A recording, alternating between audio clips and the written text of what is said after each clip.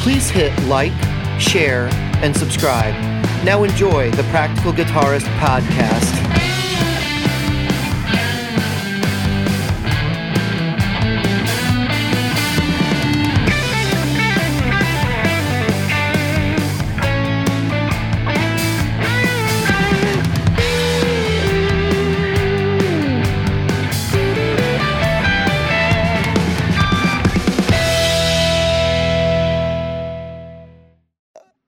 Yeah, easily. David, you wanted to say something? Well, I was going to ask. So are you after a similar vintage custom, or are you looking at something else? Me? Yeah. Actually, I'm probably going to wind up with a new one. To be honest, I don't need a vintage. Vintage Les Paul custom. There's not a number one. I don't want one that's beat up. I don't want one that's beat up. I don't even want one that's broken in. I want to do all that myself. So this is going to be one of those guitars that I know is going to stay with me for decades. It's going to be worth a lot more than what I paid for it. And I could, I suppose I don't. The only thing that I would be absolutely opposed to if it was for that set of years in the Henry era when they went away from ebony fretboards and they were using Richlite. The Richlite personally doesn't bother me, but it's absolutely affects the resale value. Oh yeah. That's those aren't going to be worth as much down the road. So now but they're putting ebony on them again now. So that's what I want. I'll probably just likely order a new one. The funny part about Richlite is people, they poo-poo it like really hard, but I mean, you can see that there are still manufacturers using it, and they're usually using it for decades. When there's usually like the ones I think of that when they're using it, like Godin, are using it on their synth model guitars or their multi-voice guitars because it has an even frequency response compared to, and it for whatever reason it improves tracking. Yeah. So people are still using it in those kind of applications. Yeah, I don't necessarily think it's good or bad, but it makes sense though. It's just a choice, That does make sense. Regardless. It'll only be unpopular until somebody really famous starts playing one, and then all of a sudden there'll be a run on them, and you won't be able to get the used vintage ones. But it'll be 20 or 30 years before that happens. Somebody's going to do it at some point. I'm sure they will. But, I can't predict that. Yeah, right. If you'd have asked me if Fender Squiers would be selling for over $200 right now, I'd have told you were nuts. And yet... The original ones? The Japanese ones? No. Wow, the Japanese ones. Jeez. Some of those are going for $400 or $500. I've seen them as high as $1,000. Yeah. The brand new ones. Yeah, the brand new ones. Oh, no, I'm talking about Japanese Squier. I've seen Japanese Squiers go for $1,000 or more in some cases. Jeez, that just depends on what it is. That's not the rule, but still, Jim's right. Those do sell for pretty these days. Yeah, about $400 or $500. I saw one locally for $700 that was in immaculate shape and it was one of the higher end models. Yeah, I was looking. This. No, you can't see it. Let me move a little bit this way. So that red one right there, that was a Closet Queen. That's a 2008. That's a 13-year-old MIM, right? Made in Mexico. Mm-hmm. I got that thing 2 years ago for my son. That's not mine. That's my son's. And I got it with a case. It still had the plastic on everything. It was bought, put in the thing, and left. It didn't have a scratch. Yeah, it was in a time machine, and I paid $400 with the hard shell case, tweed hard shell case, $400 at Guitar Center, and I was like, I looked over, I said, "Is that price right?" The guy was like, "Yeah." I go, "Does everything work?" And he said, "Jim, we wouldn't take it in if it didn't work." I said, "Then bag it up." That had to be a little over 2 years ago now. So, yeah, that. Now you're not going to touch a Closet Queen like that for that kind of money, and that's just in the last couple of years. Made in Mexicos have gone up. That's just a regular old standard. When they were still making the standards, like I said, it's 2008. Yeah. I think a lot of that has been attributed to the fact that just you always see prices of Fenders and Gibsons. The used prices will go up as inflation of their new instruments go up, and of course, I'm sure you guys are aware Fender just had a price increase recently. So, I don't think it was. In some cases it would be a little more extreme than others, but for the most part, I mean, I've noticed a slight price increase across their product line. Some people are telling me, somebody mentioned on my live day that there was a Jackson, it was a Jackson RR1, Pacific RR1 they were looking at that was $2,500 that or $2,599, and now after the recent price increase, now it's like $4,500 or something like that. What? So it went up. It went up like $1,600. I can't verify that. I don't know. He said that was on Sweetwater's website. Again, I don't know how much truth there is to it. Because most of the price increases that I have seen have been 20, 30, 40, $50, depending on what the price was to begin with. So, but what I'm alluding to, whenever Fender raises their prices, current product tends to have also an effect on the used market as well. So, because I remember that very same made in Mexico standard series Strat that you got hanging up behind you, Jim.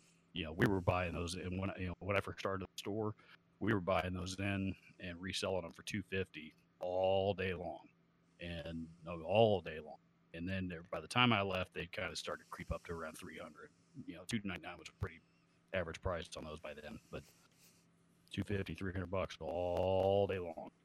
I mean, at least to my way of thinking, and just talking to the the various stores around here and stuff, like, condition doesn't really matter as much when you're on the low end of the market. I mean, it does. They want it to be playable, obviously, but if it's got some bumps and stuff, they're gonna discount the price $10-15. It's not like, oh my God, it's $100 cheaper because it's got the original plastic, or $100 more because it's got the original plastic on it. I mean, it's that's $20 more, Yeah, I mean, there's when it comes to like new, there's only so much, there's only so many, so much money that like new can get you. Okay. Right. Yeah. While I'm on that subject, it never cease to amaze me. I'd answer the phone. Hey man, I got this, this Fender Strat that I bought here a few months back. This thing is brand new, mint condition. This thing's beautiful. What'd you guys give me for it? If it's in the condition you're telling me, and give X number of dollars for it. Okay, cool. I'm gonna bring it down. Of course, I bring it in, and it's beat to hell. Pickups have been swapped out. Been refretted. Shit like that.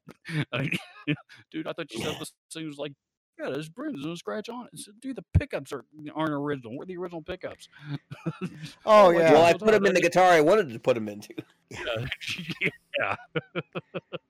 I took them out, changed them out. I didn't like them. That's what I need to do. I need to buy a Slash Les Paul, swap pickups out of those Slash ones. All right, put them in mine, and then Jim started that. I didn't say that, did I? Jim started that sentence with what I need to do. Jim, come on, what you want to do, not what you need to do. Go ahead. One of the funniest ones I ever saw. This guy brought in this ebony. It was a 70s SG. And he had, this thing had some miles on it anyway. It was banged up. It was.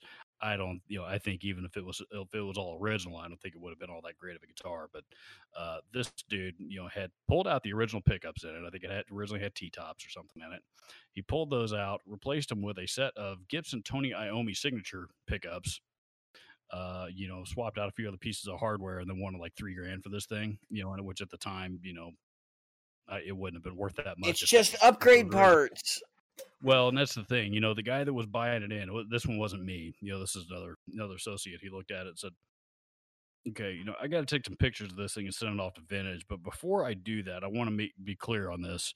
You pulled out the original pickups and replaced them with a set of signature pickups designed to emulate the ones that you just pulled out of it. Correct? And the look on the kid's face was, yeah. It didn't occur to him what he had just done. Well, not until that moment, and then he was like, "Oh shit!" Yeah. So I can't remember if we ended up buying it in or not. Well, I was just talking to somebody the other day. Speaking of those style like that era and everything, those style pickups. I was talking to somebody the other day, and like, it kind of blew their mind because they were talking about bursts and burst pickups, and I was like, well, you do realize that you can pull those pickups out of like any guitar from that era of Gibson, right? Because they weren't even earmarking what guitar they were going to go into. They just made a bunch of pickups, a bunch of humbuckers, and they were throwing them in 335s and pretty much every other guitar that had humbuckers at that time period. Mm-hmm. So I said this whole idea that burst pickups are unattainable is kind of crazy because you can buy a 1961 SG for $7,000 and pull the pickups out of it instead of paying $5,000 for one that came out of a burst. Mm-hmm. Which the parts costs on those guitars is just you got to be shitting me, okay, so I get the pickup thing because they're all unique and they're all different, but like a knob and the knobs are like $150 or $200 a piece or something, some crazy number like that. Do you guys follow Ryan Bruce's channel at all? I watch him every once in a while. He's burned me a couple times. He's one of, if not my favorite guitar channel. I really like some of the stuff he does. But right now he's got this series called Ridiculous Reverb Listings. Oh my god! Yeah. Recently, when he took our stick, I know. Okay. Yeah. Well, regardless, recently he talked about a listing on Reverb that somebody was trying to get $650 for a set of, I think they were Telly, 50s Telly pickguard screws. Yeah. With no provenance whatsoever. Yep. They just looked like a set of old screws that honestly could have, come out of a washing machine for all I know. Yeah. They were just old screws. And it's like, that's the same one. A guy selling a piece of like the original stage from when the Beatles played somewhere. And, but he's got, there was another one where the guy, I shared this one with you. We should talk about this one. So, I said, Robert, you got to check this one out. So somebody was selling a Zakk Wylde collection. Now, we're not just talking about the guitars. He had one of every one of the guitars. He had a leather jacket. He had like a, I don't know if Zakk wore it. Wylde memorabilia. This dude had a whole shrine. And, I mean, it's like this sounds like this guy had a semi-truck worth of stuff. He did. Which I'm like, I don't mind people collecting like that makes but that just seems like somebody really weird to collect from, you know what I mean? I'm gonna grab that while you guys are talking and put that on the I could see people people collecting Dimebag. I could see, and I know they were friends, but I could see people collecting, the Beatles or Led Zeppelin. But I don't know, man. I'm a little biased because I'm a pretty big Zakk. I mean, Zakk Wylde's one of those guys that really, really, really inspired me. I mean, the first time that I heard, I'll never forget it. I was driving down Keystone Avenue. I had just left school for the day, and I was driving to my part-time job at the time in high school, and I had Ozzy's "No More Tears" record and the CD in the CD player, and I was listening to the title track, and the solo came on. It was and it just hit me. I was like, this is freaking badass, and I loved everything about it. And I've been a huge fan of his ever since. So that said, I get I get why why somebody would think it would be cool to collect it. Now, how much of a market there is for that, on the other hand, that's a different story. Well, the reason why I brought it up though, and compared him to some of these other acts, I'm using household name acts, right? Like I could see somebody collecting a bunch of Pantera stuff, and that would be the closest thing, maybe. But I don't think I could necessarily see somebody collecting like a specific guitar player outside of somebody like Eddie Van Halen or Jimi Hendrix. I've got the shrine up right now. It's kind of hiding all of our faces. So there it is. It is a pretty impressive collection, and that you're right. He's got literally every wild guitar. There's some pretty cool. I think a framed jean jacket or something that looks like it's autographed. I mean, there's some pretty cool autographed memorabilia. Yeah, if you go to Reverb and just look up Zakk Wylde collection, you'll find it right away. But what's he wanting for it? $119,000. Okay, did that come down? Because I thought it was more than that. No, it was $120,000. Okay, but he's not selling everything. He's only selling particular parts of it. But he's literally got a shrine. The first picture is of a shrine with everything. Oh yeah. Actually, I don't find that sum to be outrageous for what's here. No, I don't either. Not for everything that's there. No, I don't find it super outrageous. And the stuff he's got listed, it doesn't seem like it's super outrageous. It's just he's got $10,000 in just the Les Pauls. I mean, and all the autographed memorabilia and all the other stuff, and some of those Les Pauls may be the custom shop models as well. I mean, I'd have to go through all the photos. So he may very well have, $100,000 worth of stuff. You get paid $20,000 to get it all, kind of deal. I don't know, man. Made a pretty good point. I mean, even with the the autographs and provenance and all that stuff. I mean, the guitars themselves are probably worth what, $4, $5, $6 grand. Call it $5 a piece, and you add up all the guitars that he sell, and it's nowhere. Even if you throw all the other memorabilia on top of there, you're talking $60,000-$70,000 worth of stuff. And the stuff what he's like of. So can we point out something though? Yeah, go ahead. This is in Busan, Korea. Oh, I didn't notice that. Which makes me wonder if those guitars are even legit. Like, I'm sure some of the other stuff is. I have seen that particular photo. I've seen those photos before. They weren't on a sale listing anywhere. I've seen somebody, I don't know who, but somebody showing, posting those photos on guitar groups on Facebook and stuff like that before. So when Fluff talked about it on his video, that's why I was like, oh, I didn't realize that dude was selling that stuff now. And because I'd seen those photos before, that wasn't the first time I'd seen him. That guy's been in whoever, I assume it was legit. But now that this guy's listening in Korea, so that makes me wonder if something fishy's not up with it anyway. Enjoy Your Life with Margaret. Huh? That's in the bottom corner of one of the pictures, like a watermark. Yeah, it's like he knows Zakk Wylde. Some of his inscriptions, the autographs are very personal. So I get the feeling this person is like a real stalker. And Zakk Wylde's pretty hilarious. I mean, the guy, I got to meet him a long time ago. He's a pretty funny guy. Very, let's just say he knows how to tell a joke and knows how to take one. And I'll just leave it at that. They're not politically correct jokes, so I can't tell any of them. But he's a funny guy. Very funny. Can I end this whole thing with one line from the listing? Yeah. All these items came from Zakk Guitar Gallery, which is official Gibson dealer in South Korea. Yeah. There you go. There you go. Interesting. All these items came from Zakk Guitar Gallery, which is official Gibson dealer in South Korea. His English is bad. Yeah. Well, I think it's probably an instance of Google Translate. I think so as well. That's what I'm thinking. Or whatever the equivalent to Google Translate is over there. Yeah. They may not have Google in that part. I don't know. I wouldn't imagine that's North Korea because I don't think that thing would be listed. No, it's South Korea. It's South Korea. Be South Korea. Busan is South. Yeah, I don't know anything about Korea except that I know that we're not going to get any listings like that out of North Korea. That's for sure. I think I'd love to know what the shipping on this stuff is. That's mine.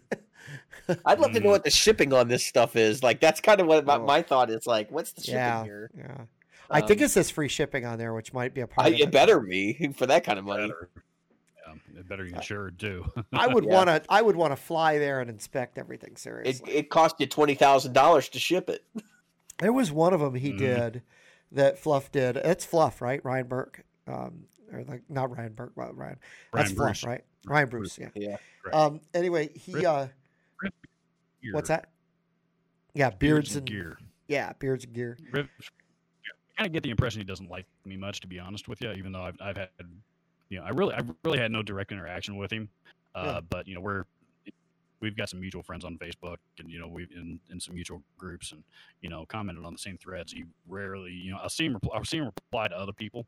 Yep. But he never replies to me, like, ever. So Wow. I don't even know if he he either doesn't know who I am and doesn't. Or there's something I've done on my channel struck. The toxicity of our community. Yeah. I'll tell you, it comes right back to that toxicity. Here's what I think. He posted something in a video a long time. And I took it to heart. He was, and I can't remember. It was like might have been an FAQ Monday video. I don't remember what it was, but he was talking about some other channels. He mentioned some other guitar channels out there that he likes. But then in that same breath, he also said, there's that other group of channels that are basically just rip off of other channels, but we're not going to talk about them. And at that time, I was, I've always been actually really, really inspired by the guy. As far as my channel goes, and at that time I was really starting my intros to my videos the same way he was, et cetera, just because I didn't know what else to do. Admittedly I'm not the most creative guy in the world, but finally I heard him say that, and I couldn't help but kind of sink down in my chair a little bit, and and that's when I kind of started. Well, that's when I started asking unanswerable questions in the beginning of my videos, or not long. But I'm wondering if I don't know that he was directing that at if I was one of the people he was directing that statement at or not. I don't know. I cannot verify that. Yeah. And honestly, I think it might even be a little bit ridiculous of me to assume that I had, or to assume that he was. But regardless, I did. I took something from what he said, and and made some changes that I think have probably been positive changes for my channel anyway. But I between that and his lack of interaction with me in different Facebook groups and threads and stuff like that, kind of makes me ask the question if if he's if I have a bad taste in his mouth for some reason. So what, if I leave a bad, like, I've seen this with other channels and people in this business. We have run into at least one set of individuals that out for us, and I really think people just need to get over themselves. Like, this whole internet thing and guitar and all this isn't a big enough community for all of us. Right. Like, realistically, I don't harbor any grudges, even to the people that have said horrible things about us or tried to do awful things to us. I don't give a crap. Like, at the end of the day, like, what they've done is not important to me. Right. Because I agree. I agree completely. I mean, people seem to think that I've got this huge beef against ZVEX for whatever reason. That's not true at all. I have nothing against. I mean, I same thing Jim and I said. We buy these people a beer, sit down with them, have an interesting conversation with those people. But you know what? Some of these people don't want to have an interesting conversation either. They want to create controversy, and they want to get into a situation where they can not have competition. This is not a competition, folks. It never has been. Nope. Music is not a competition, and all the things surrounding music are not really competitive. You can make them competitive if you want to. I mean, of course, business is competitive, but this isn't business. Right. Now, maybe for these people it is because it's their livelihood. At that point, like, I would suggest maybe you should start realizing it's the community that's paying you and making you money, so you want to embrace it instead of throwing it under the bus. Yeah, it reminds me of this comic creator who said, "If you don't like my politics, don't buy my books." And so people were like, "Fine. Okay, I won't buy your books." And then she was like, "You just don't buy my books because you don't like my politics." And she's like, "We're like, yes, yeah, isn't that what you said? That's what you told us not to do. Make up your mind."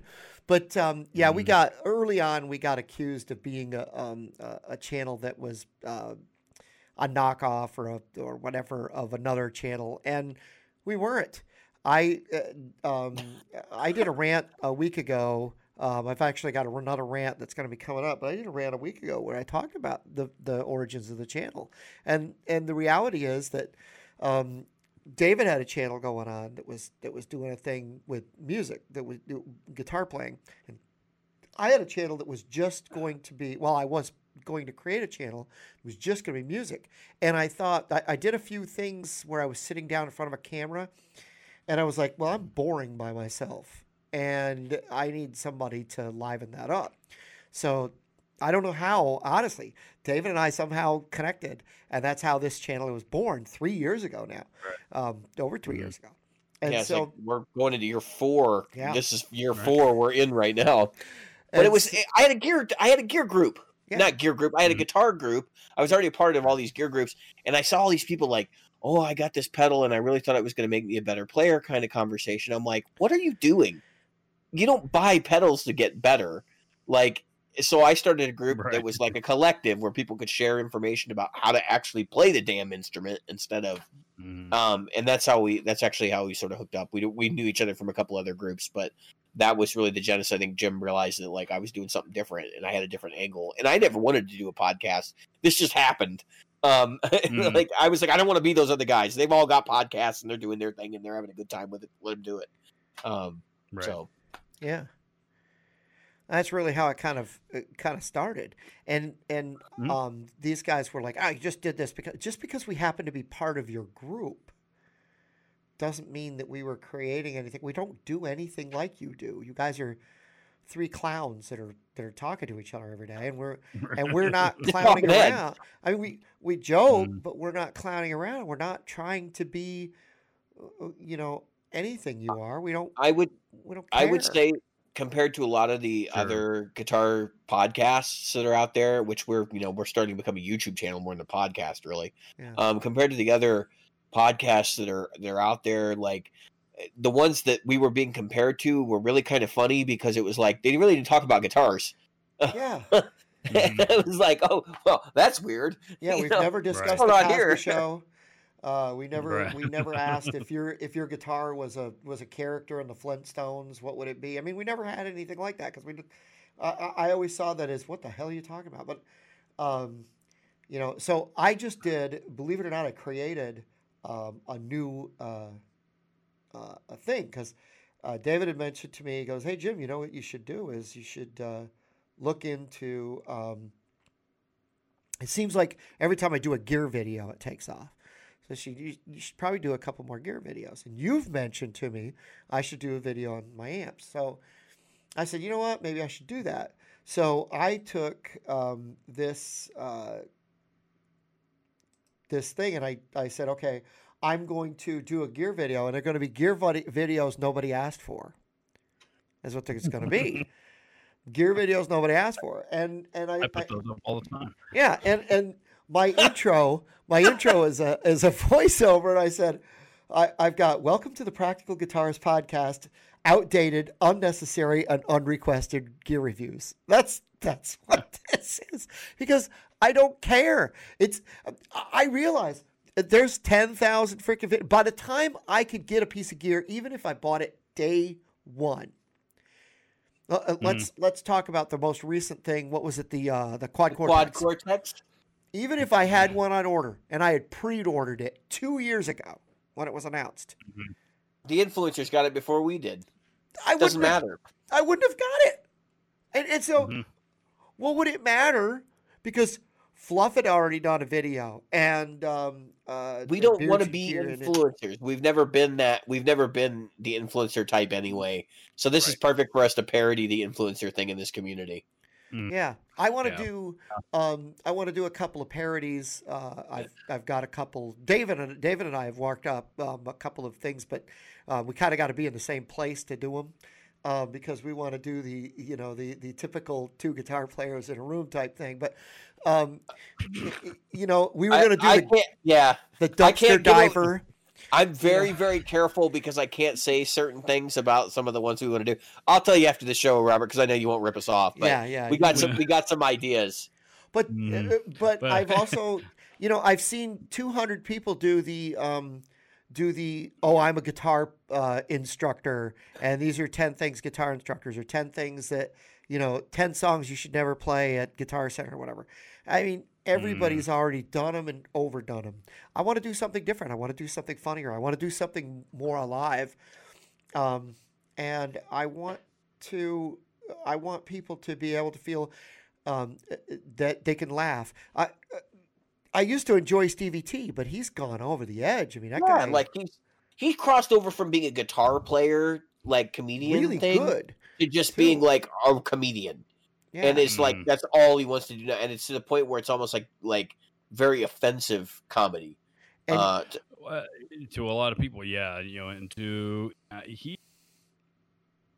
In his defense, God, he only posts about one video a month these days. And I don't know if you guys have seen that new house that he just bought. No, I know. Oh, Jesus. Wow. Well, the Canadian housing market's a little bit different than the housing market here in the States. Still, he bought a really but big house on a big piece of land. He bought a huge house on a huge property out in the middle of nowhere. I mean, regardless, you cannot deny YouTube has been very, very good to him. Yep. Yeah, it has. Overall. Well, he's closing in on 3 million subscribers now, right? Yeah, I haven't seen. Last I knew, he was well over 2 million. Yeah, he hit the 2 million a few months ago. Yeah, he's kicking it for 3 right now. That's exactly where he's headed. I was watching. He may have passed Jared by now then, because Jared hit 1 million, and then he hit 2 million really quickly after that. Well, so I was watching Keith Williams that did a thing about some analytics on that, Robert, and it's interesting to see that once you hit a certain point, you'll get subscribers because YouTube throws you into more feeds. And so what happens is, he was talking about your numbers. He sees 500-600 subs a day. This is Keith Williams, who's not even at 1 million yet. All right, so currently Stevie T is behind him with 2.43. Jared Dines has right at 2.93 million. Yeah, and I don't think Jared is doing a lot of videos anymore. He's plateaued quite a bit because he's been sitting around 2.7 to 2.9 for quite some time now. Yeah. So yeah, but he's quite a bit too. Rick Beato, same thing. After he hit 1 million, I think. Or close to it. Yeah, and I've noticed the same thing. Once you hit a certain, and I think it's tiered. I've never read any official formal report on the parameters of the YouTube algorithm, but as far as subscribers go, it seems to be that it's tiered. Once you hit a certain number of subscribers, then they start blasting your video out to a larger audience of X number of time. And I think it happens when you hit 100,000, because I've noticed channels grow really rapidly once they hit 100,000. Guitar Max, for example, he hit 100,000 6 months ago, maybe not even. Now he's over 130. Yeah. The other day, and good for him. And that's again, that couldn't have happened to a better guy, in my opinion. Yeah, we've had him on the show. Yeah, I know you have. He's a great guy. Yep. And so we've done. Yeah, there's that, and then there seems to be again, it's something that happens at about the 250, 300 range, and again 500, and then 1 million. Yeah. So where I'm at, I've scratched and clawed my way, and I'm at 23,000. Yeah, I've seen that.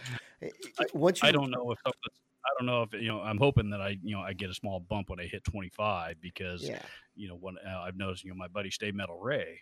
I don't know if you guys follow his channel. Yeah. He started a few years after I did, and he was pretty much behind me, and then he passed me a few months ago. And once he hit 25, there was something. Isn't he the guy that just he bought a Les Paul for his birthday or something? Is that Stay Metal Ray? Yeah. He just popped into my feed. Yeah, he popped into my feed, and I was like, oh. Yeah. What's amazing to me? This is just an observation. So we're talking about YouTube and the guitar culture and all this. Jared Dines, right? So he's one of the older guitar YouTubers in terms of being on the platform and getting a ton of subscribers. Yeah, I'd call him an OG. Yeah. Yeah, and I mean, it looks like there's Henning Pauly and like Ola and those guys have Henning's been around newer. Is Henning's newer. I think he's been doing it longer than me, but Henning's probably been 7 or 8 years. But I think Henning, kind of, he was a little bit more like me in that, he's kind of had a slow burn, all the way, to start out with, because it hasn't been all that long ago since he just hit that 100,000 subscribers. So one thing is happened for him in the last year. One thing is like Ola, the Tone King, Jared. And I'm just thinking about the fact that, like, obviously Ryan Bruce as well. Yeah. Just thinking about the fact that, like, these guys have built these channels over, a 10, 12-year period. And obviously the algorithm has changed along that time period. And so it has benefited and probably set them back at some point as well. But I'm just thinking, like, in the popular culture, TV series don't last 12 years. So what happens to these guys in another 4 or 5 when they've just kind of, like, aged out of, the popular demographic? Are they going to shift their focus? Or because, like, I'm already thinking of people like Ola and Ola's great. Like, I absolutely love Ola. I've been watching him for probably since he was doing his not even the Does It Chug series, but, like, back in the very beginning where he was just playing, like, through weirdo amps, just giving you, like, will it do metal, and he wouldn't even talk back then. Is Ola the one that did Toto's Africa, like, really metal version of it? No. Ola. Oh, you're thinking of Leo Maracchioli, Frog Leap Studios. Frog Leap. Yeah. Okay. Who is Ola England? I hear a lot about him, but I've never He's a Scandinavian guy. You probably have seen him, you just don't know. Okay. I'll send you his channel after the show's over. But anyway, Ola is interesting because he's in a genre, but he's like the 10-year-old version of the genre he's in right now. Where meaning like he's into the kind of metal and plays the kind of metal professionally, and he's a fantastic player. But the metal he's into is like the stuff from the early 2000s up through 2010, whereas now we have this whole gent movement that's pretty much redefined that genre, and I don't feel like he's in any way interested in it. And I'm like, at some point, he's going to age out, and only the people that are, fans of the music, that generation of music that he's into, are going to be, like, really tuned in. But that's okay. I mean, as long as it's still paying the bills, right? It's not the big issue. But I'm just thinking, like, when are at some point, some of these YouTube guys are going to have to back up and go, how do I make a career out of this? Like, how do I make a lifelong career out of this? You know what I mean? I don't know, man. I think a lot of that also has to do with, what I've noticed this with my own audience. A lot of it, I think, is just, people gravitate towards artists that are, they're in their own age bracket. Look at Pete Thorne. Yeah. For example, Pete's, the style of music he plays. He's a rock guy. He's a hard rock guy, and he can play metal, of course. That dude could snap off a tree branch and string it up and make it sound good. But, but he, his wheelhouse is rock and hard, and Gibsons and old Marshalls and of course his signature stuff. But if you hang out with him on his live streams. And he attracts probably 500, 600, 700 people every single week on his live shows. But most of the people that are in those chats are at mid to late 40s, which is about how old he is. Right. Same thing with me. A lot of guys that are hanging out with me on my live streams, watch my videos regularly are about my age, or maybe even a little bit older, because like you just mentioned, I don't get into the gent stuff. I would struggle naming 5 gent bands if you made me. It's just I'm at that age. I quit buying new, every single new record from every new band that came out a long time ago. Yeah, I got to remember that this is an enthusiast game too, where really you're appealing to people who are already into what you're into, and that's the base they already have. Basically at this point. And so age in music is weird because people aren't it's not like technology where people are always wanting to find the latest and greatest and the newest things that are out there. It's very much like, what did I grow up with kind of scenario for a lot of folks. Yeah. So the one guy that the only one that out of this entire group of people, I'm looking at the featured channels on your channel they're like down below the other places you can go, which is partially the algorithm, I think.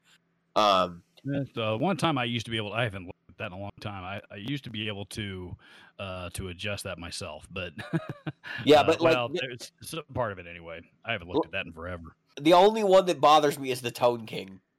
I cannot believe that man has 106,000 subscribers today. I can't believe he has 6,000 subscribers. I just don't get him. I don't get his channel. I just don't get it. I'm not saying that he's bad. I'm just saying that I don't get it. To be honest with you, I don't think he's.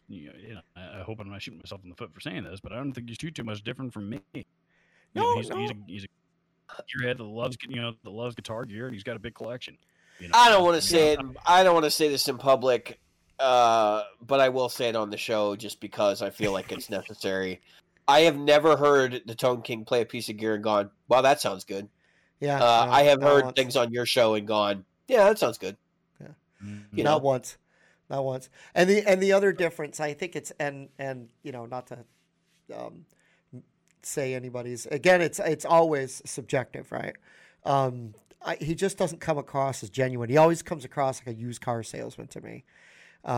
He's just got that vibe, and it might be just because, remember, I'm from New York, he's from Jersey, and there's that. So it could literally be the New York or New Jersey thing that's why he comes across to me like a used car salesman, and so I don't dig it.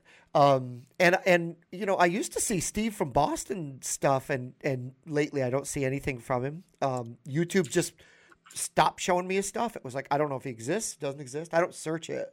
A lot of these channels I've noticed that'll happen too, because there'll be a channel, that that I'm interested in for whatever reason, and I watch a few of their videos, and then YouTube will start showing me more of their videos in my feed. And then if it's nothing I'm not interested in, and I don't click on any of them, then they stop. So, but the videos that, and related channel videos that I am showing an interest in based on my activity, yeah, of course, that's what they're putting in front of me, because they're trying to get views out of me just like they're everybody else. Yeah. I think that algorithm has a lot of issues. I think that the way it operates is it looks to see what you're interested on by how long you mouse over things and how long you click on things. And I think it also looks at the statistics that we have available to us as YouTube creators, where we can see average length of view for a video. And I think that's a big part of the game. And if somebody's not making content that's long enough and it doesn't have a sustained audience, then you get lower in the listings. And I think it's way more automated, and that's why YouTube can't tell us how it works. Yeah. A lot of times it's very really necessarily know how it works. Can't or won't tell us. I think it's both. I think it's both. No, I think it's both.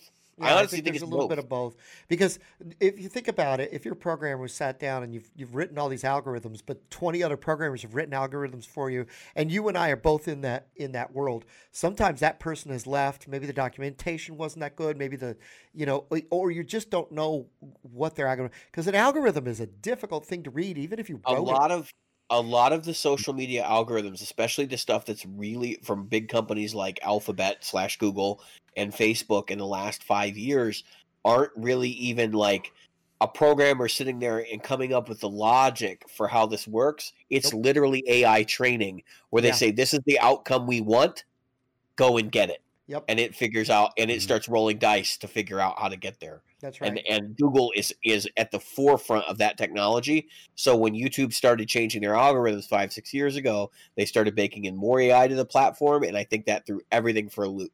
So for a while there, the reason why the countdown videos, like everybody was doing like top 3, top 5, top 10 countdowns, was because the human brain is wired to like those. Speaking of that one, there was the reason why I did those videos, is because the human, it's just natural human instincts, that, we like those things. We like numbers, we like countdowns, and we like small ones. Rankings. And because we do, the algorithm gamed that. and it said that those videos should be higher up in the rankings, and so that worked for a while. Now I noticed that those are sort of starting to drop off now, which is almost like people got sick of them, and so now it's self-modifying and changing the patterns. Yeah, so top 10s used to be a big thing. Actually, it was top 100s. We went top 50s, top 20s, so on and so forth. Top 10s were big. Now it's top 5s. They've really gotten small, and they want them pinpointed. They want them precise. And there was an English, not Andertons. There was another English. What's that? I said I've got a top 17 coming out here in a couple of weeks. Do you? Yeah. You might want to pare it down. No, but a couple extras. But seriously, yeah, and they like round numbers. I don't know why, but that's why people will do like top 10, and then they'll do honorable mentions or a top 20 with honorable mentions. But anyway, so what I was saying is that there's this thing where there was this English channel. I don't remember who it was because they haven't shown up my feed in forever. It was like Andertons, but it was 3 guys. One was named Joe, and I can't remember the other 2 guys. And they had a channel where they would do top 5s, top 5 of this, top 5 of that, and then they disappeared. I don't know if the store shut down because of the COVID thing. I don't know, but they literally and they disappeared quite a while before that. So I don't know if it was something else. But they used to do a podcast. It was one of the first podcasts. I think that the first 2 podcasts I listened to were 60 Cycle Hum, and them, and then I might have listened to Wampler way back in the beginning. And unfortunately, I caught Wampler right before they stopped because it was like, oh, now these guys are leaving. You listened to him back in the Travis Feaster days. Yeah, yep. Travis was still on. Yeah, Travis. Yeah, he seems like a really he seems like a really genuine guy, really really good dude. He's hilarious. I sold him gear, all the time at Guitar Center. Yeah, and he's I've known Travis. I've been friends for well over 10 years now. So great guy. Yeah, love the guy to death. And he's selling. Is he still selling planes or something or jets? Nope. He moved on from that, and I know we got his real estate license. Oh. And I think he's got he's doing something else on the side. I don't know. He and I have talked about that, but I don't want to divulge too much about his his full-time professional career. Yeah. Because I don't know how much of that he wants me. Yeah. Well, I know but he was still doing around. Yeah, I know he was doing jets and stuff. So he had left the MI for almost completely, except for doing the gigs the one-off gigs. He's a really good guitar player too. But really. Yeah, the reason I bring that up is because you see these, like we were talking about Stevie T. So here's a guy that's looking to get 3 million subscribers, and like there's only so many times you can dress as your sister and kick a bottle and do weird sounds, and that's gonna there's a reason that there's only so many videos from TV shows or movies, whatever they were doing at the time, from the Three Stooges. It's because you can only take so much slapstick, and then you've got to have something that's meaty in between. You know what I mean? It's why South Park has lasted 20-something years. It's because there's always that little bit of meat on the bone that you could still pick off and consume. That's not just cardboard cutouts calling each other asshole and stuff. And so it just it always seems to me that and there will be a cyclical thing. It's always going to move in a circle, because what's old is new. I mean, I've noticed. Well, yeah, go ahead. I've heard the theory. I've heard some creators theorize. Ryan Bruce, it was said, YouTube is not always going to be around. No. Eventually something is going to come to replace it, and the argument could be made that may have already happened with Twitch and Vimeo and TikTok. TikTok, could be. I don't know. I mean, I think right now, YouTube is still the big boy, but they've definitely got more competition now than they used to. So the interesting thing about the. Oh, sorry. Go ahead. I said, no problem. I personally don't think YouTube is going anywhere anytime soon, as long as are still owned and operated purely by Google. Of course, one of the tech conglomerates on the planet. So, I think if they will be able to, if YouTube will be able to adapt to, what the world is doing, what and consumers want, they will. So, I don't foresee that changing anytime soon. The day is going to come that that they're AOL Instant Messenger eventually got discontinued. So, I mean the theory is there, and it certainly is a viable way that YouTube is not going to be 20 years. By then it'll be something completely different. And I hope whatever it is, I'm smart enough to get in early. I wish I had gotten in on YouTube. I did, to be honest. So I sort of agree. I think there is potential for another platform at some point in the future. I don't think any of the platforms that are out there right now really hold a candle to what YouTube provides because they have an audience. Maybe TikTok, but TikTok is super short videos. They got the corner on that market, and that's kind of the reason why I'm like looking at these other platforms like Vimeo and stuff. Vimeo is basically YouTube for business, right? They've definitely carved out that niche. You've got TikTok, which is short videos, which is a competitor for Instagram at this point, because Instagram, even though it's a mostly picture oriented thing, was also becoming a video platform for very short form videos. Twitch does not want to be a provider of long form video streaming from their site, like the same way that YouTube does. I don't think they even want to try to go toe to toe. And it's kind of funny. I watched a live stream tonight. It was not a music related live stream, but I watched a live stream tonight where the guy was talking about, he streams on Twitch a lot, and he says, I have had nothing but problems with YouTube streaming because there are so many other little like technical checkboxes and stuff to fit into how they want to handle their situation. And it's just kind of interesting to me because like YouTube would love to corner that market, but it hasn't happened yet, right? It could, but even he said the reason why I'm over on YouTube right now is because the audience here is always bigger. And he said I could do all my other little stuff over there, but when I'm doing something like trying to break a record, then I'm going to come over here because I want people to actually see it. So I did my first Twitch live. That's the reason why I haven't gone to any other platforms, is because my audience on YouTube is bigger and will always be bigger than anywhere else. The communities are very different though. And that's what I found. So like I've been over on Twitch playing video games, and I've also I'm doing guitar over there. I did my first live stream this weekend, and it was really interesting. And it was everybody who was in there, I think, except for one person, was people who listened to the show.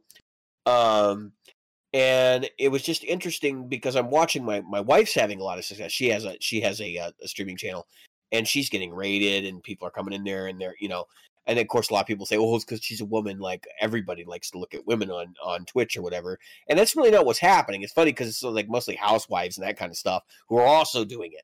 And they have like this very tight-knit community, but because the chat is so interactive, and because every video that goes on over there, all of the live streams that go on there are all chat oriented, and there's so many tools for interacting with the chat and going back and forth, it breaks the paradigm that YouTube already had, which is that we have those features too because Twitch had them first, but most people who are familiar with YouTube are passive. Like they watch videos passively. And so you get, 600 people on a live stream, not 600 people chatting. If you've ever watched 600 people on a Twitch live stream, you can't even follow the chat. It's like, what the hell is going on here? Right. And it's really wild because it's just a whole different, like the community over there is very fervent. They're very, very active. These people are watching Twitch streams all day long. They're interacting with their favorite people on a day-to-day basis, inside and outside of it. Discord, the application we're using right now to do this video, I would say probably 50% of its existence right now is owed to Twitch communities run by creators on Twitch to to give benefits to their fans and direct access to them. You can build your own social media in Discord, and that is like really, really wild that it's happening the way. In fact, my wife joined a Discord from one of the people she follows, and there's like 4,000 people in this Discord channel, and it's all people that have some level of access to this person. through their their Twitch streaming. Now, I'm not advocating anybody go over there. I'm just saying, like, it's a new frontier, and I don't think YouTube's gonna get replaced. I think it could, but I really don't think it will. It'll be like Facebook. People thought Facebook was dead 3 years ago, 4 years ago. They were declaring the death of Facebook. I remember it.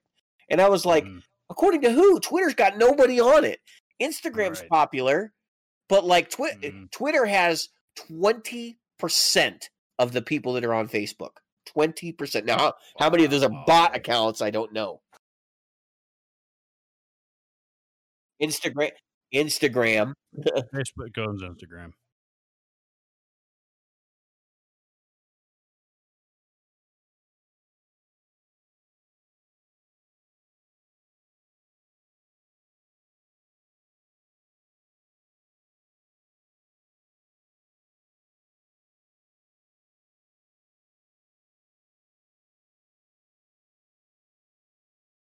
Yeah. Mm-hmm.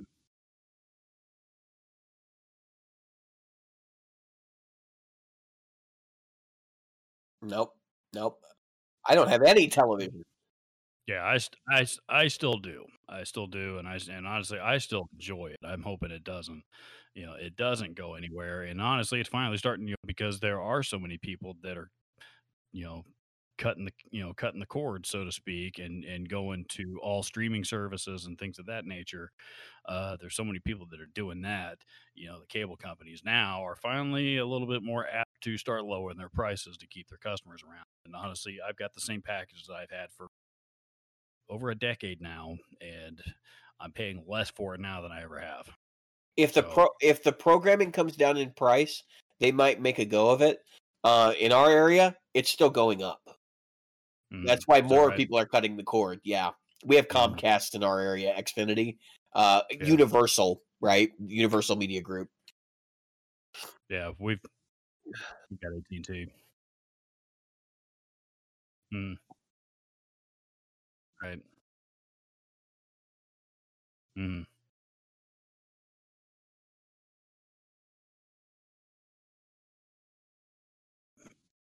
Yeah, same here.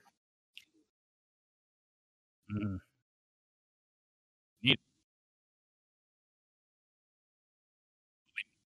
probably need it for your full-time job, though, I would assume.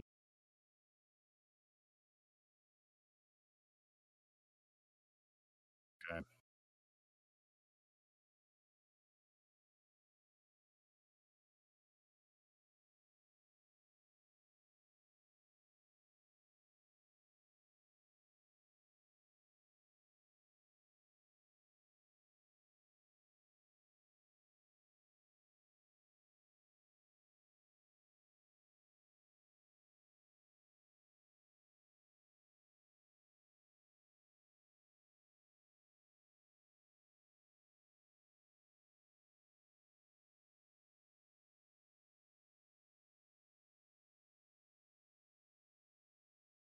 Yeah.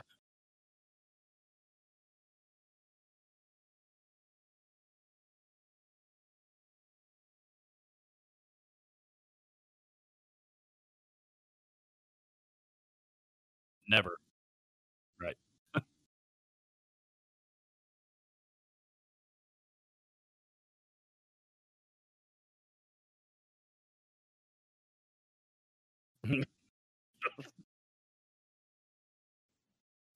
I've been stung a lot of times. Let's just put it that way.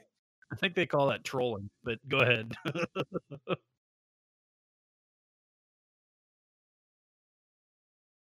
But I'm a troll. I am.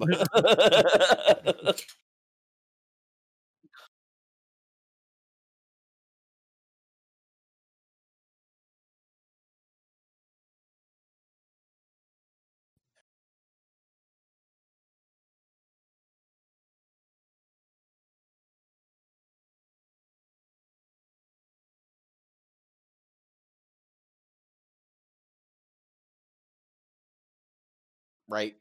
Right.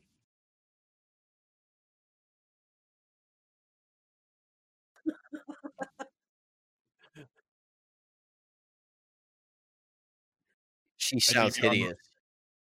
I DVR most of that stuff fast forward through it anyway. So, yeah.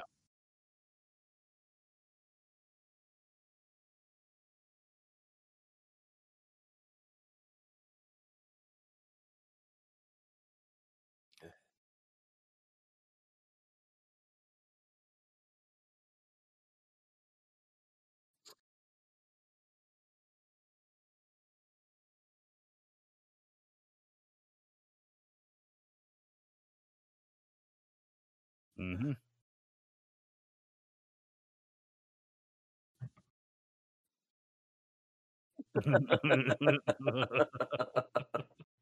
I don't So have one buy of me those.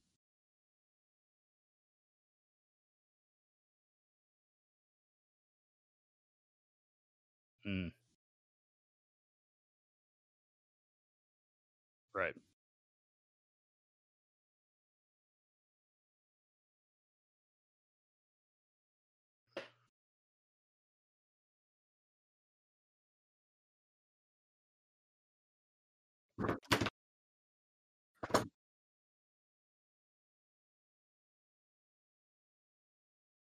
Mm,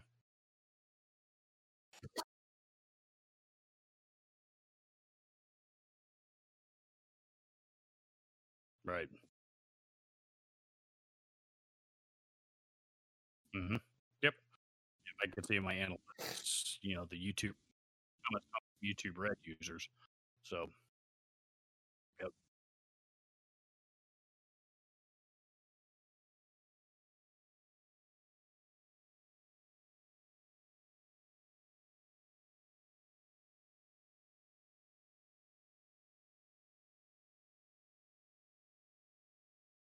Mm.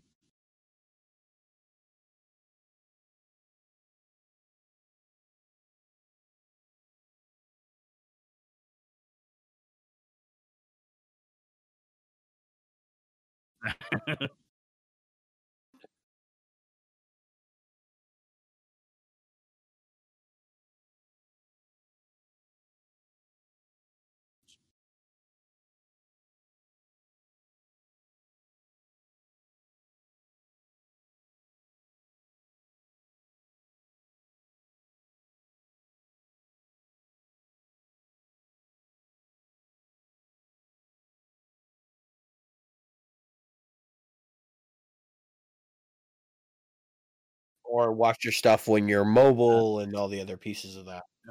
I was researching it pretty heavily a few years ago because I was thinking of cutting and doing exactly what you were doing. Buying an antenna and and so I could still get local news and live sports and stuff, and and then divvying the rest of it up between Netflix and Hulu, and I did the math, and with especially with the streaming packages, and Hulu was one of the biggest culprits of this. You have to A, B, and there was some things that I wanted in A that I, and quite a bit that I didn't care about, and there were some things that I wanted in B that I didn't care about. And I'm pretty sure that they've ran a study or an algorithm to make sure that that happens with most people. So you got to subscribe to them twice, and and again. The culprits, I looked at the PlayStation, what the PlayStation TV or whatever their That's streaming gone service. now. Doesn't exist.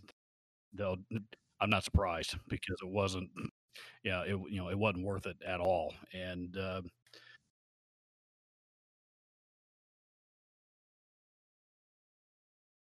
right. Mm, mm.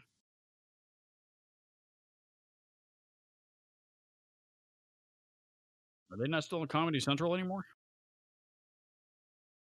But you don't have cable. You don't have it on cable.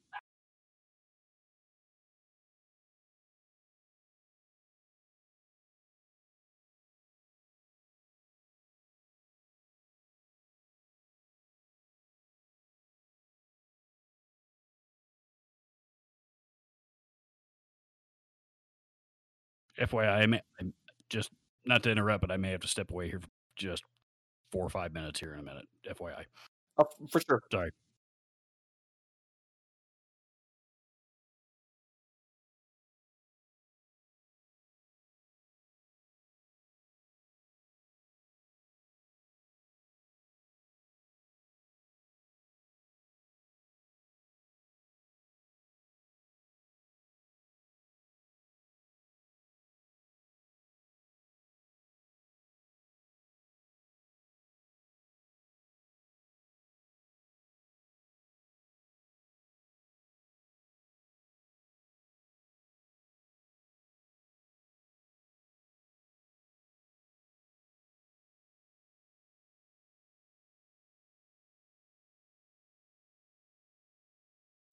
been the case for I've if some of the people that have watched my YouTube videos are any indicator, that's been the case for a while already. That's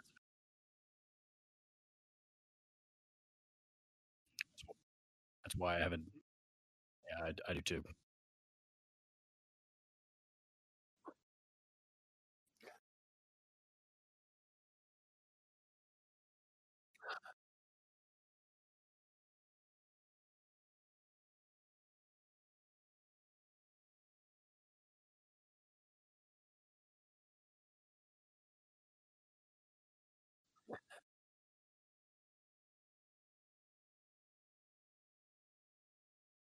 I was as well, but you know, I think part of it's like the TikTok thing for me. Like, I didn't think there was much musical community on TikTok.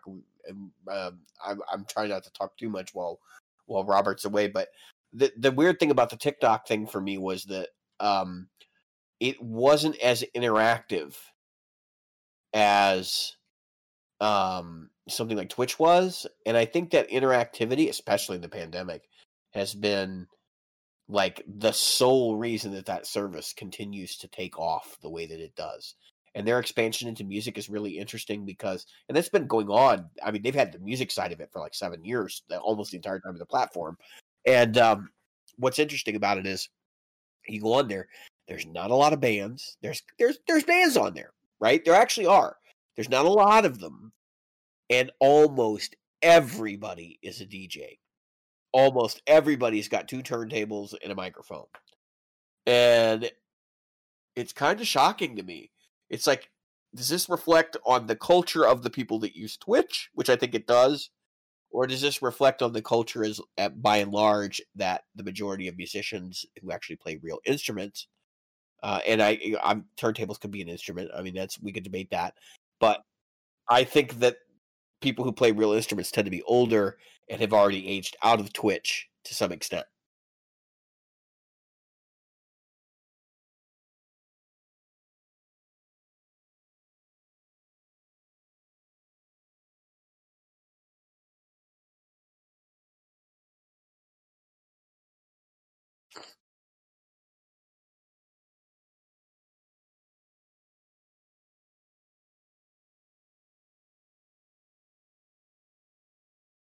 No, we did. We did. We've talked about that on the show before.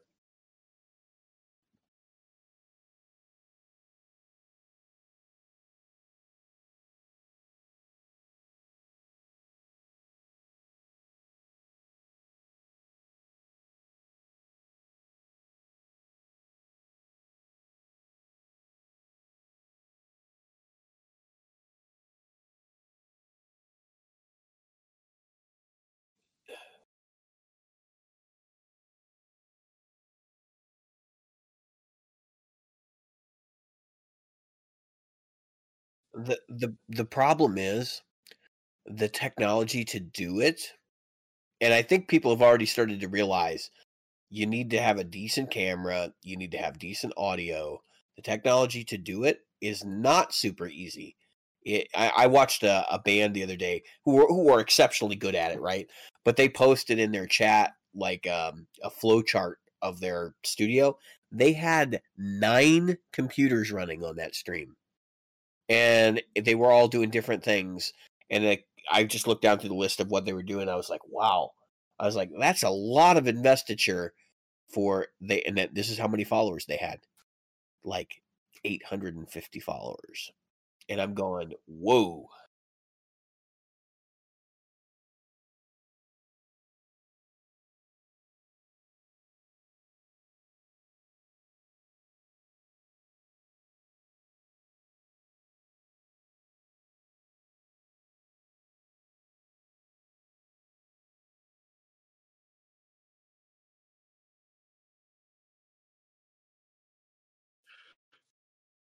Mhm.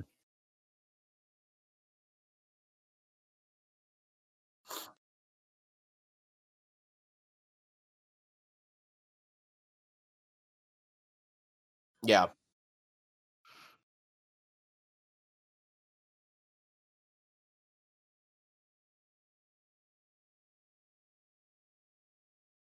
To Mark, put some context. Go ahead. Go ahead. I'm sorry.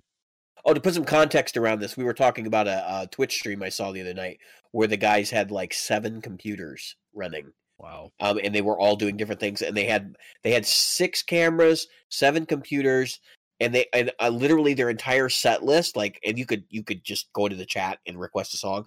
Their entire set list has pre-programmed for all the camera changes and stuff at various times within the songs. And I was like, this is like another level. And I told Jim, I said, what amazed me was they only had like 862 followers, which means like they have a really small audience for this.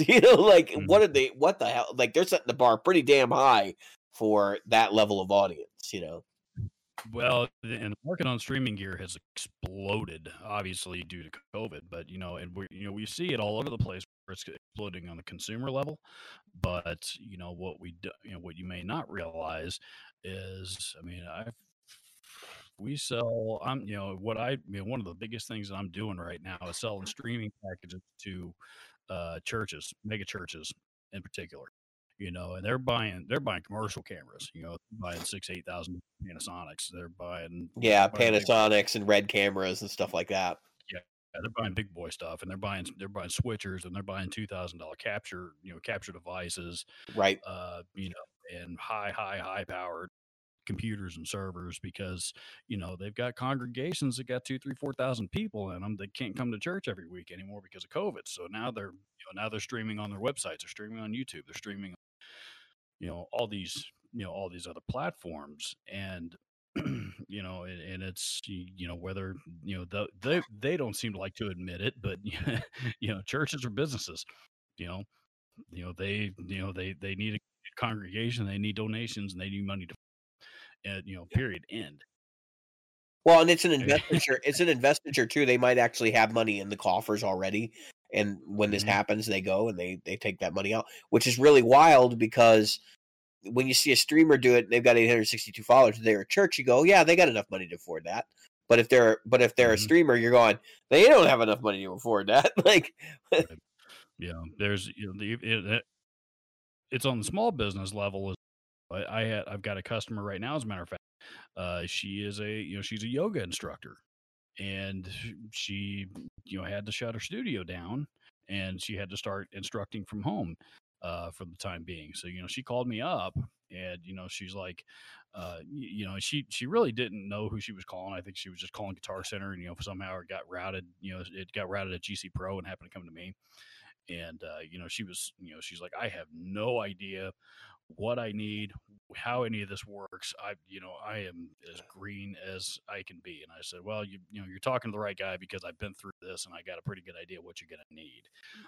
And I ended up setting her up with, the stuff that she ended up getting from me was pretty nominal, because everything else she needed was consumer level cameras like this. As a matter of fact, she got that, she bought the same model that I'm using right now, based on my suggestion. And I think she got a Cam Link, which was perfect for her. right. Doesn't work for you guys, but for her, it's working perfect. So. Well, it's held out through the stream, because I haven't tripped the autofocus to go, I don't know, I can't see a face here. Your video, by the way, David, looks better than I've ever seen it. Yeah, it's fantastic. It's fantastic. It's like on another level. Yeah. I have reached video nirvana. Yeah.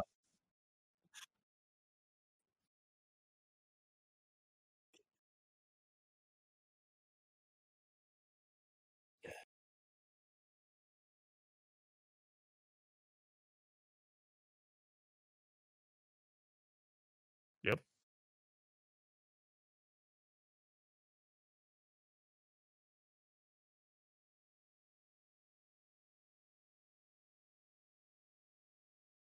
I was in high school. Are you kidding me? I'm a 90s kid. I love that stuff. I can remember the 80s, and I was like 3, 4.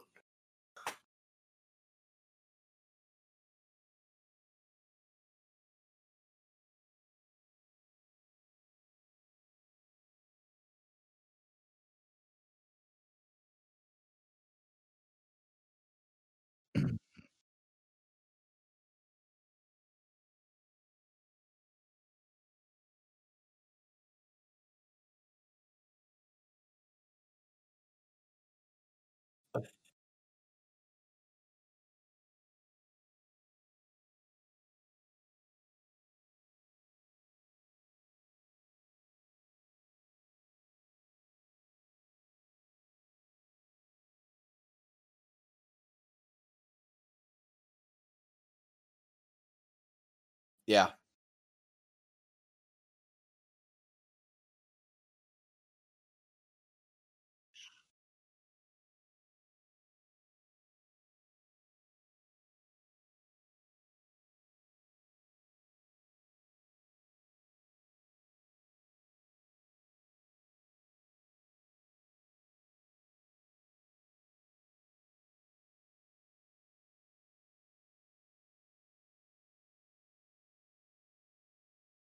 Yeah, it was like a Joe Bonamassa show.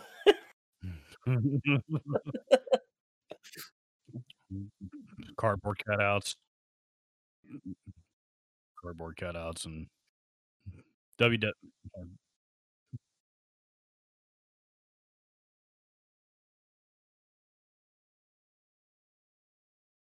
People paid money for the for the NFL to do that. Yeah. Like like people were paying like $100 for to have their cardboard cutout in a seat there. So NFL leaving. Yeah, I would put a so big one of these. It's going to autofocus on it. Come on. I think they drew the line at the bowl stuff, but knowing the NFL, but Well, shit, I want my money back. oh well, yeah, like you watched the Super Bowl. No, I did not. I know you didn't.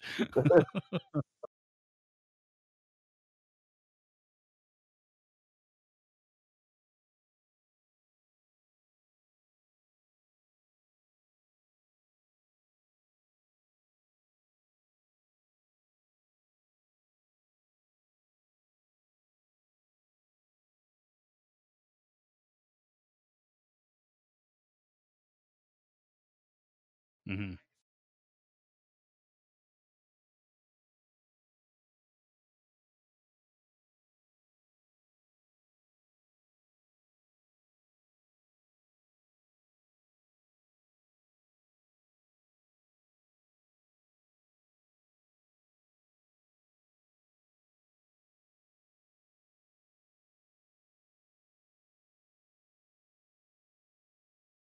Right.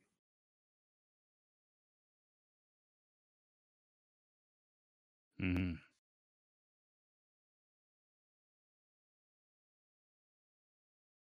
Same here. Same here. I mean, I was going through that same thing. Like they were the rebellious outsider, counterculture thing. Well, when I was yeah, when I was a kid, it was I mean, I actually grew up in the hair metal stuff as well. That scene very, very vividly. And in Metallica in particular. Metallica, you guys know that's my all-time favorite band. Yeah, And, for your generation, it was probably like Slayer and Metallica, because Slayer was kind of a counterculture thing, in a very different, and even in a very different way than Metallica. Slayer was very counterculture, like pentagrams on the records, and I was right when Nirvana hit. When I can't think of the name of that album now. Nevermind. Well, Nevermind came. I was in junior high, and and the entire world flipped. All of a sudden, nobody gave the shit about hair metal. Yeah, nobody gave a shit at all about my Rat record, my Judas Priest, all the stuff that I had on cassette. All the good stuff, the stuff that's worth listening to. Right, all the stuff that I, nobody cared, and nobody cared about that stuff anymore. Megadeth, none of it. Yeah. Well, anyway, that was interesting, and Gene Simmons talked about this in his book, in his autobiography. Is because a lot of the people, a large contingency of people that were into the '80s hair metal stuff. That we didn't call it hair metal then, but we do now. The genre of music that was singing about things like sex and money and rock and roll lifestyle, stuff like that. Then all of a sudden Nirvana and Pearl Jam and Soundgarden got popular and made that uncool. Right. They made, comparatively speaking, the stuff that they were singing about kind of made you want to blow your head off, right? uh, Yeah, I mean, maybe I think that kind of fits the genre motif. It was a much darker genre with much darker lyrical content. So the people that were not into that all ironically gravitated towards gangster rap, and I was actually one of them. I was really big into NWA and the Ghetto Boy, Eazy-E, and later on Snoop Dogg and Dr. I was real into a lot of, and nowadays, of course, it's it's a lot more acceptable, and there wasn't this, you weren't looked down upon for liking any of those, any one of those three different genres of music like you were then, at least in my age bracket, Yeah, So and I felt that I couldn't. Hip hop today is totally different too. Yeah, I don't have much use for any of it today, to be honest. But but I do still like the old stuff that I used to like as a kid. But there was a time I remember as a kid, I felt that I would be shunned or looked down upon, or or made fun of, or whatever it might be, if I let anybody know that I still like Motley Crue. And it was really a really sad time period for music, to be honest with you. I wasn't a fan of a lot going on until the late 90s, when things finally started to get heavier again. Bands like White Zombie and later on Rob Zombie, bands like that started to make a bigger name for themselves.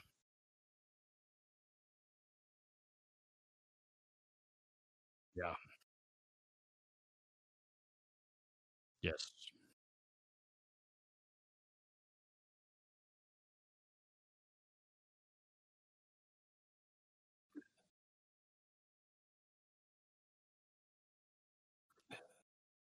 Yeah. Mm-hmm.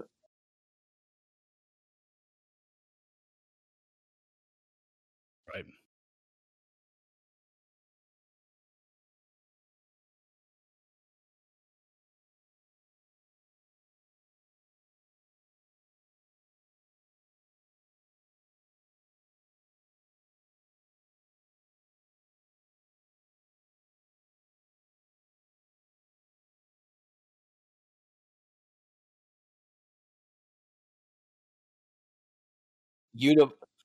Univox High Flyer into a Mm-hmm. DS1 or a Big Muff. They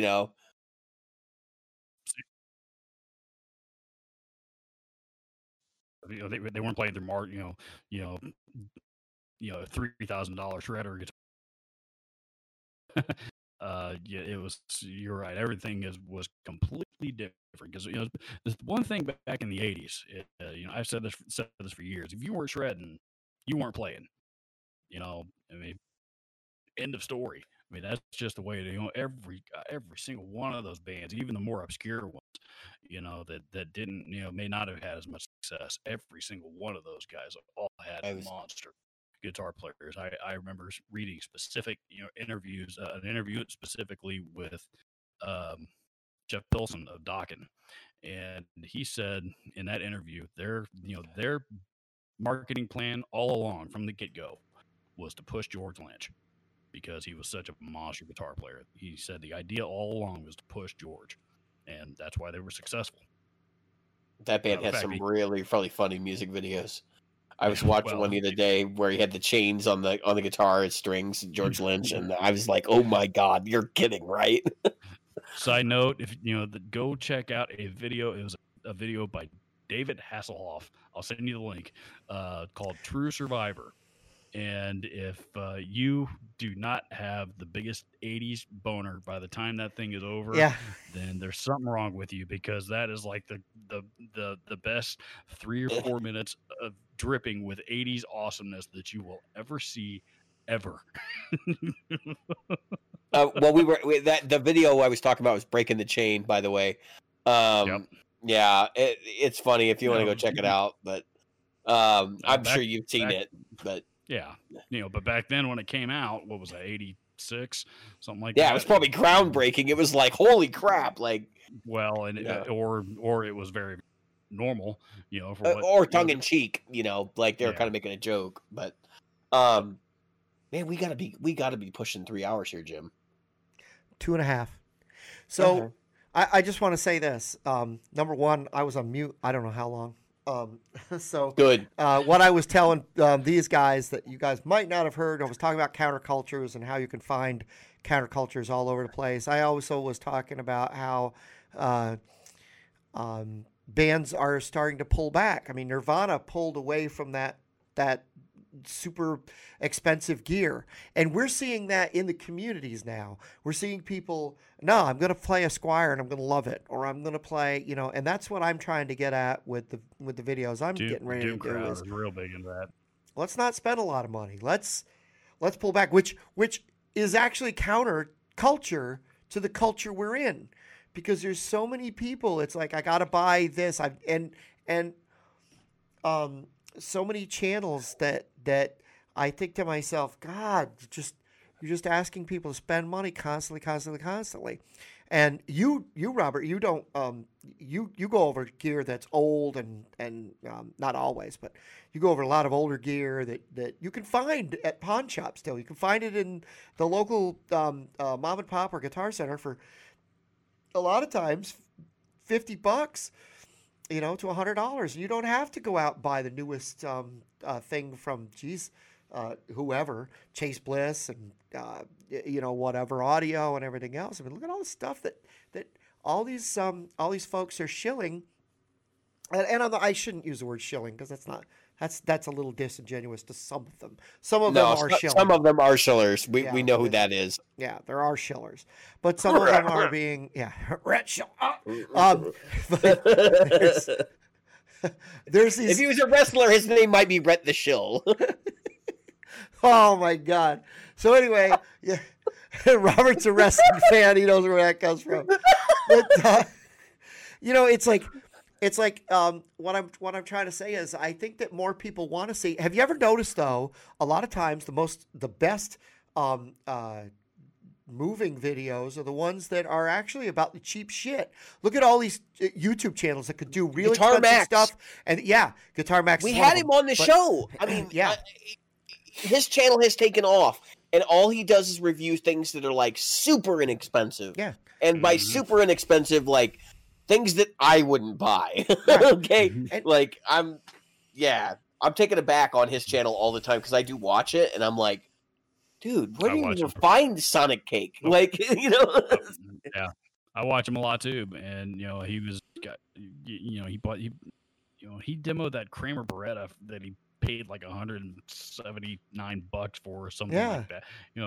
Kramer Beretta, you can't buy that model anymore.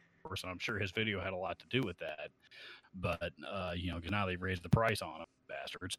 Oh, of course. But yeah, I mean. That's what happens. But you take Glary, for instance. All of a sudden, everybody's doing a Glary video. Yeah, I did mine. Yeah, they sent you one. I know. I saw yours. You definitely did not shill that product. That is something you did not do. Nope. Robert, if there's anything we can take away from your show, and that we should pass on to our listeners, part of the reason why Robert's still coming back on the show, we still talk to Robert, and Robert, like, we give him like kind of special treatment, is because Robert's genuine. Like, you watch some of these other guys, and you can tell that they're like, this product's not that great, but they sent it to me for free, so I'll give them a decent rundown. If they're not talking opinion in the middle of their video, then you can tell that's, hey, we got this product for free kind of thing. And they're legally supposed to tell you that. But I know for a fact there have been several videos from several people, and I won't mention names, who they got something for free and they didn't disclose it in their video. And the video actually did very well for the product too. That's like a whole other ball of wax when you start talking about the legality of it. But I applaud you for at least having integrity enough to say, hey, I bought this Fuzz Factory and it sucks. Now, we all know you already had a Fuzz Factory at some point before that, and you got that somebody sent you that so you could do the video. But no, that was that one. I the one that was in the Fuzz Factory, the now infamous Fuzz Factory video. I bought that one. Oh, I thought somebody sent you something that you reviewed and you were like not super thrilled with it or whatever. Maybe I'm thinking something else. That's happened before. That happened with the Glary guitar. They did send me that guitar, and I didn't pay for it. And I'm sorry. It's share the music won't take it. I've still got it sitting here. I don't know what I'm gonna do with it. And you're stuck with it. It's worth mentioning that Share the Music is a foundation that Robert is partnered with to provide music. Is it just in the Indianapolis area, or? Primarily they're really do primarily. Most of the donations that they take are local. There has been some people that some viewers that have watched my channel from other parts of the country and sent them stuff. Yeah, I'm sure. they've wanted to donate. So, they've their one instance in particular was actually another friend of mine who was at the time he still is a teacher for special needs students. Mm-hmm. But this is when he was he was teaching at another school from where he is now.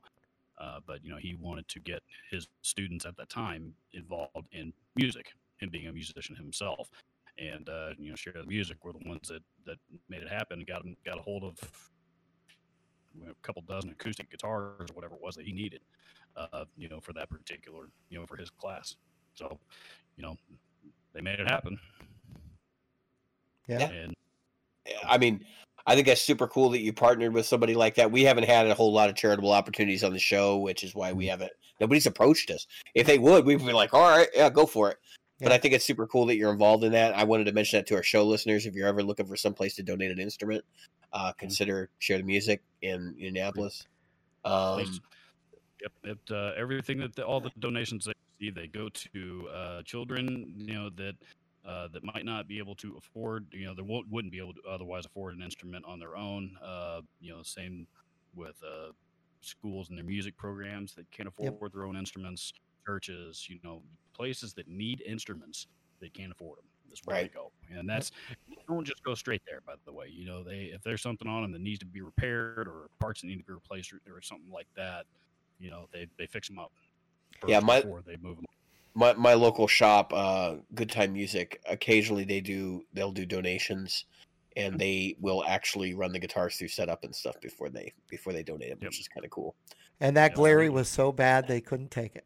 Well, I shouldn't say that. Honestly though, that doesn't surprise me because I have a Chingze, and it's a piece of hot garbage. Yeah. Well, people, I still get people commenting on that video all the time. Well, you didn't stretch out the strings before, that's the reason why. Well, you watched it literally go from plucking a single string. I showed it on video what it was doing. That not stretched strings aren't stretched out. Don't do that to that extreme. I've lost count of how many thousands of guitars I pulled out of the box brand new. Not a single one of them has ever done what that thing did. None of them. I remember that video now. That when you said that, I remember that. The funny part is whenever somebody says stretching strings, that's my big red flag for you don't know what the hell you're talking about because you're stretching the string against the post. You're not actually stretching the string out. Like you're pulling the post tight. You're not like it's not the same thing at all. In fact, I've seen guitars before. I saw Samick one time where one of the tuners was messed up. And when you would bend, you could see the tuning machine start to turn. Yeah. I was like, that's not supposed to happen. There's no tension in there. I didn't notice that on suppose it could have been, but I don't know, man. I've seen several other videos, from people that received them, that demoed them. Some of those videos have all, said, yeah, for $60, it's a great deal, especially if you're looking for a mod platform. And maybe they're right. I don't know. Maybe I got a link, but what they described is not at all what I saw a couple of videos that had exactly the same problem you did.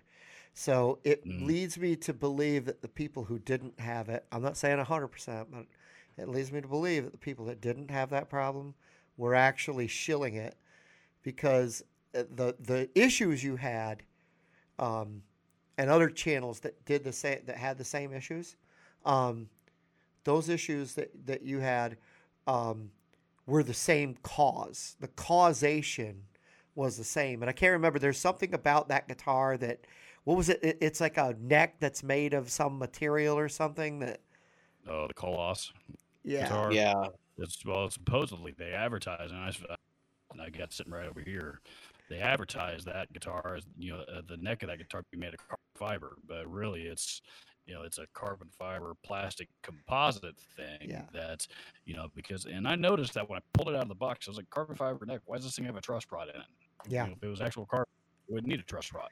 Yeah. But because it feels like carbon fiber, like you said, it's a carbon fiber / plastic composite that makes it bend back and forth. And Phil McKnight actually did the best demonstration. He got out a heat gun. If you guys didn't see it, he got out a heat gun and heated up the neck. And it was and the level of heat that was coming out of it was not astronomical. He was able to put his hand up against it and put it up, hold it up against the shoulder, and it didn't burn, or hurt him at all.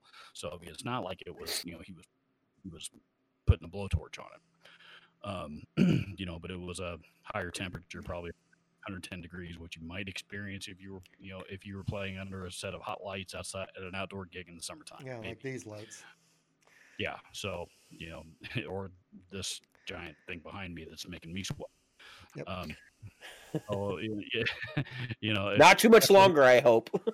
Right. That's what he was trying to simulate. But, he heated up the neck and strummed it as he was doing it. And, you could hear it pull out of tune because the neck was moving.